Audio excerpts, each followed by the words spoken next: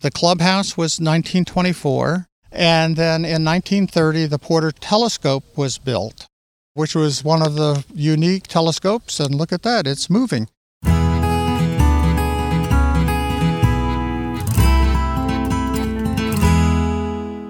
You're listening to Happy Vermont, a podcast about people and places in the Green Mountain State.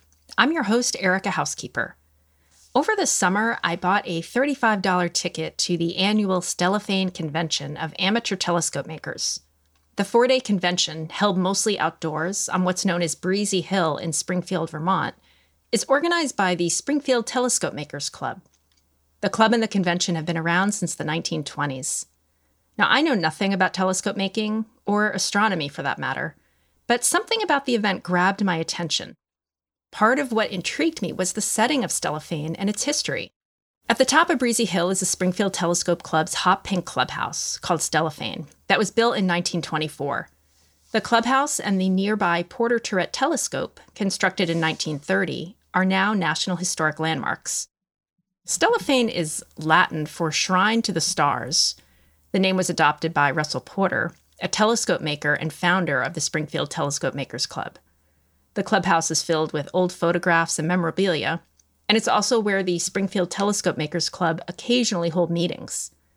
I wanted to see the hot pink clubhouse, the Porter Turret Telescope, and meet telescope enthusiasts attending Stellafane, the longest-running convention of its kind in the United States. So I bought a ticket to the convention and decided to show up and see what happens. It was the first Friday in August, and it was this hot, sunny day. I got on the road early and drove to Springfield, which is located in Windsor County near the Connecticut River. I turned off Route 11 and wound my way up a network of dirt roads, and I followed a series of handmade signs for Stellafane. After showing my ticket at the entrance gate and saying hello, I continued down a narrow, hilly dirt road lined with tents where attendees were camping for the weekend, as I backed my Volkswagen onto a patch of grass. And as I gathered my camera, microphone, and recorder from my car and walked back up the hill, I really didn't know what to expect. I wasn't sure if anyone would want to be interviewed. Fortunately, I ran into Ken Slater, a longtime member of the Springfield Telescope Makers Club. He was happy to chat with me about Stellafane, telescopes, and stargazing. Here's Ken. The building behind us is called Stellafane, and that's a contraction of Latin for stellar and fane. Stellar means star, which is pretty obvious. Fane has a rough translation of shrine or temple. So Stellafane is temple to the stars. It was originally 2 words, and at some point very early on it got contracted into a single word. It's great because it's a unique Google search term. You put in Stellafane, you're going to find us. There's not another one around. Somebody named a quilt pattern after Stellafane, and so I get lots of false hits on quilt patterns, so that's life. So the building was constructed by the members in 1924. The club was incorporated as the Springfield Telescope Makers in December 7th, 1923, and you don't build a building in winter in Vermont. The land we're on was originally owned by Russell Porter, which was the founder of the club, and they had a kind of a deck out here with a tarp over it, and this is Breezy Hill, although as we look around, we see it fully treed up. Like most of Vermont, it was clear-cut, and it does get breezy up here, so it was natural air conditioning. So the members needed a place to meet and a place to make their telescopes. Russell sold the club the land for $1, and then we proceeded to build this building behind us.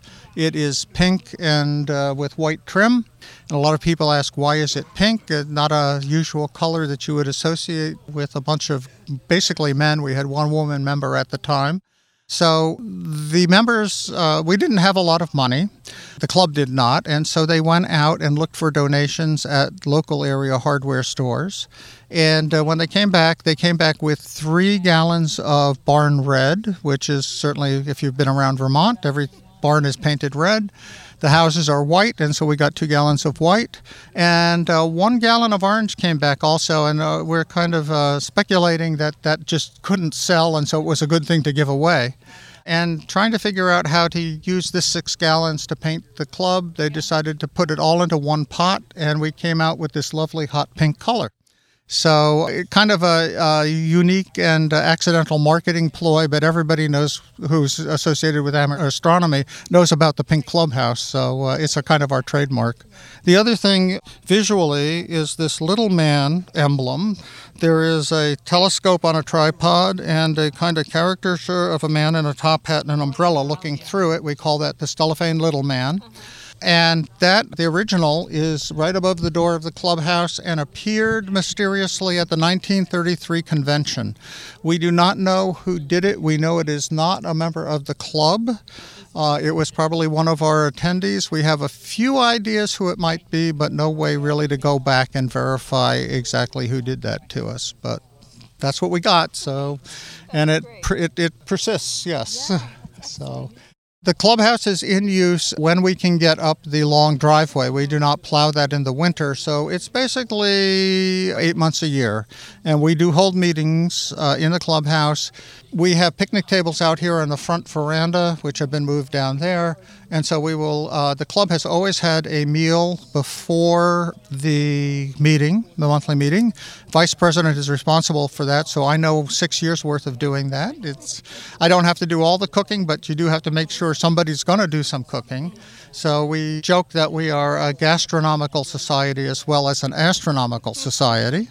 The other joke around here is that the members own more chainsaws than telescopes. And to some extent, as my wife would say, it's boys playing with big power toys in the woods. And I don't want you to think that we're only an all-male society. We now have 2 of our 7 board members are women.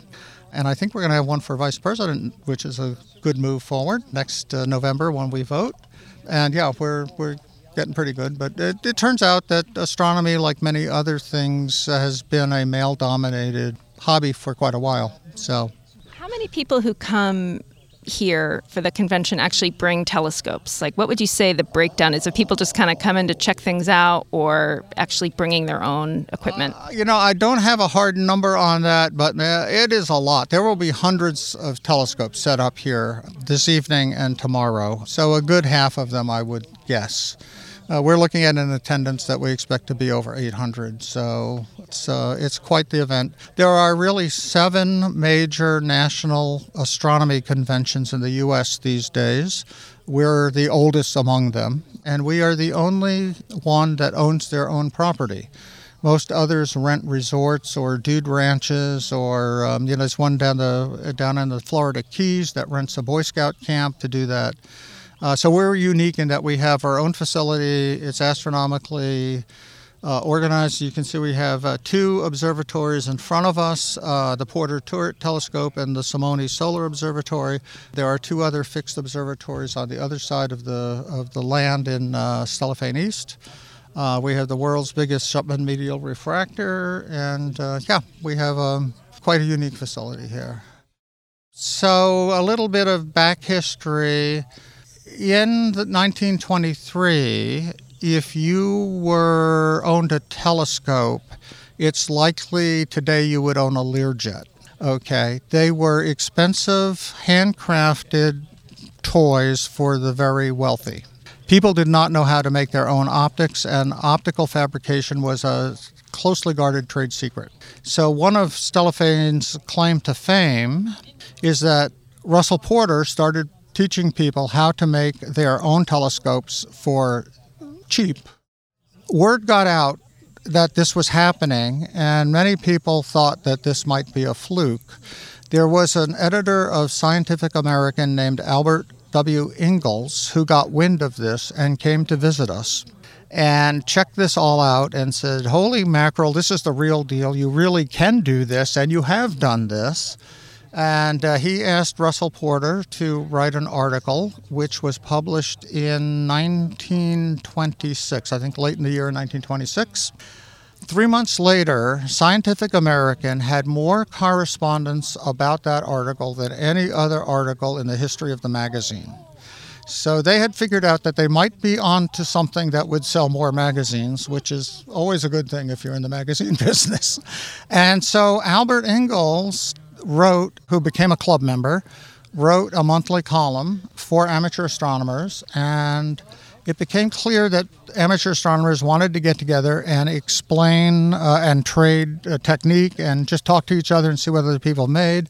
So in 1926, we had the first convention, which had maybe 30 people show up. And it has grown ever since. And you hold it every year?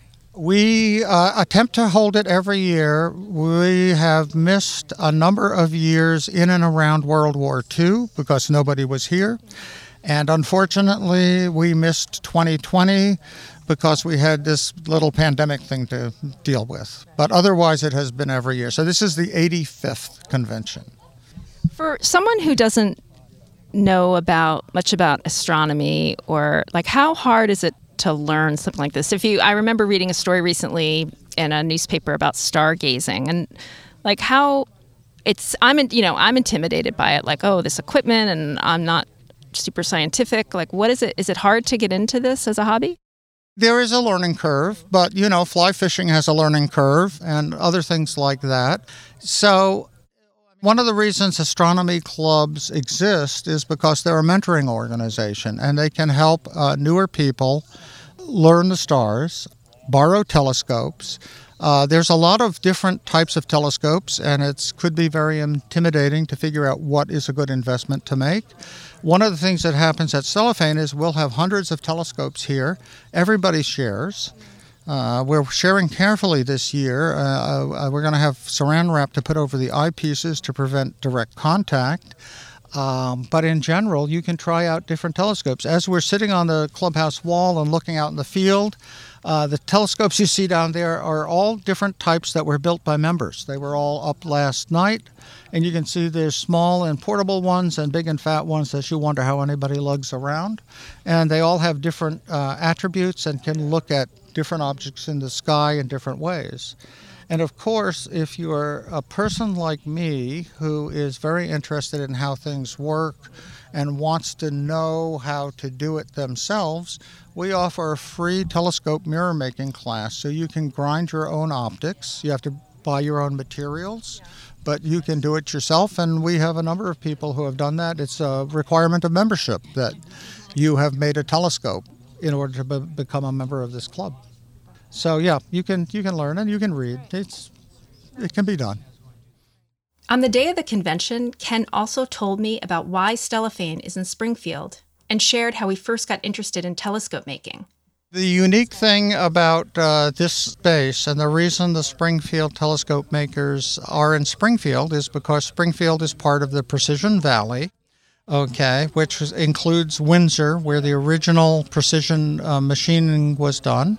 All of the early members worked for Jones and Lamson, and they were highly technical, highly skilled machinists or pattern makers. Very interesting, the person who made the molding patterns, who basically was a woodworker, made a wooden telescope.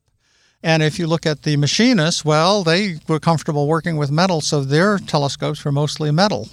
And of course, at that era, welding had not really been invented yet, so there was a lot of casting. So we had a lot of cast pedestals and things like that, and some riveting in places. So the reason we're here is because it was the precision machine tool industry which attracted our initial members, and we grew up from that because, hey, if you're a machinist, if you're an average machinist, you work to about 1,000th of an inch of tolerance.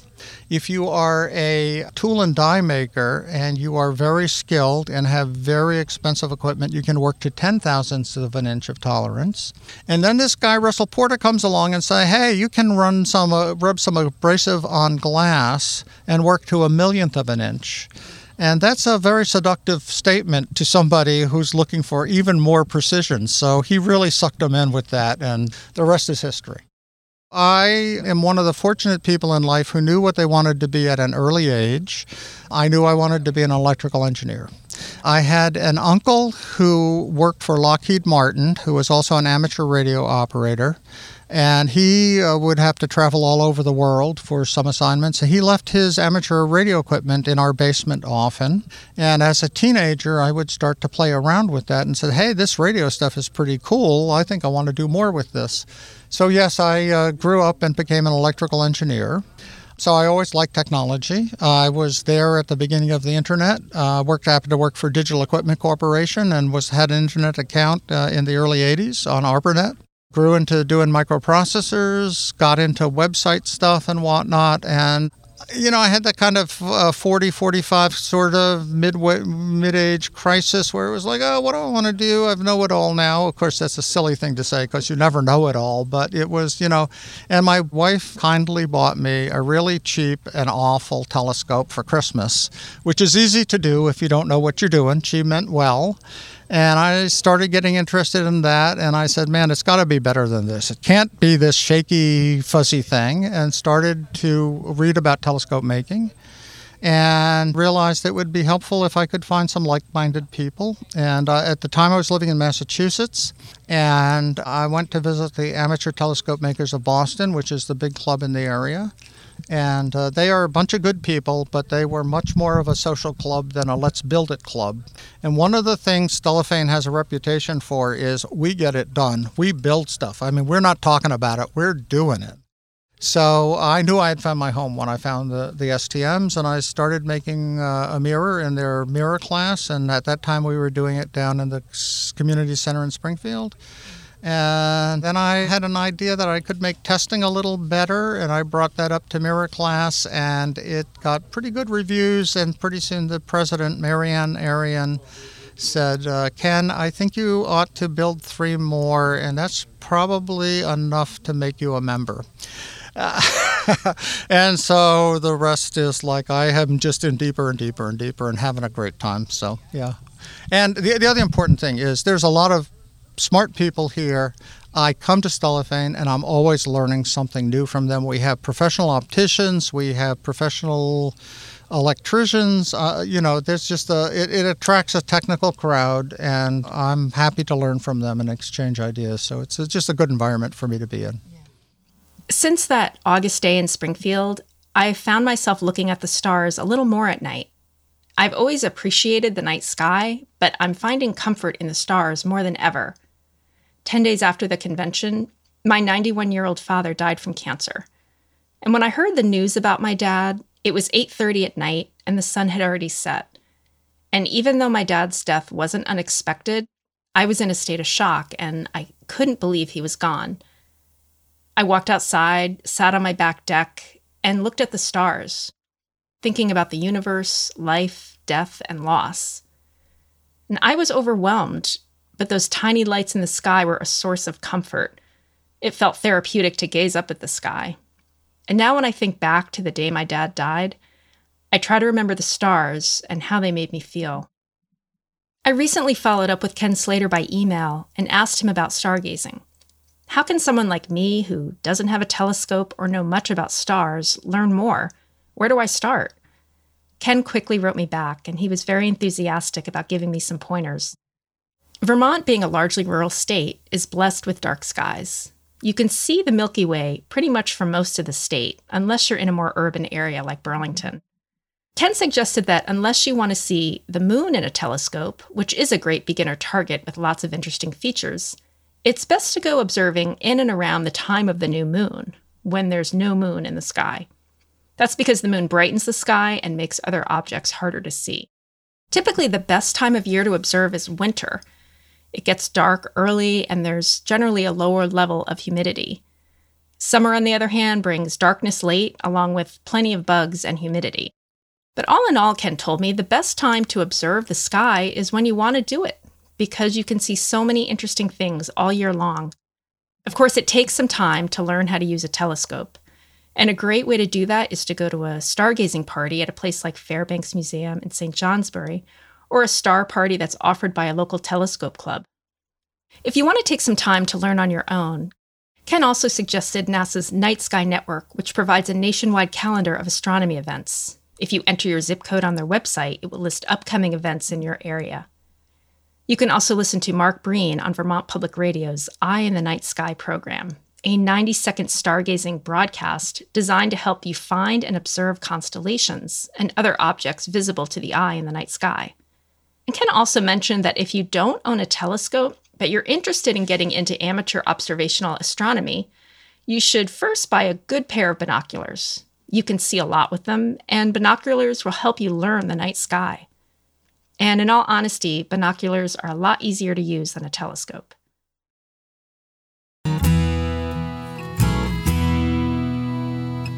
If you want to learn more about Stellafane and the Springfield Telescope Makers Club, visit stellafane.org.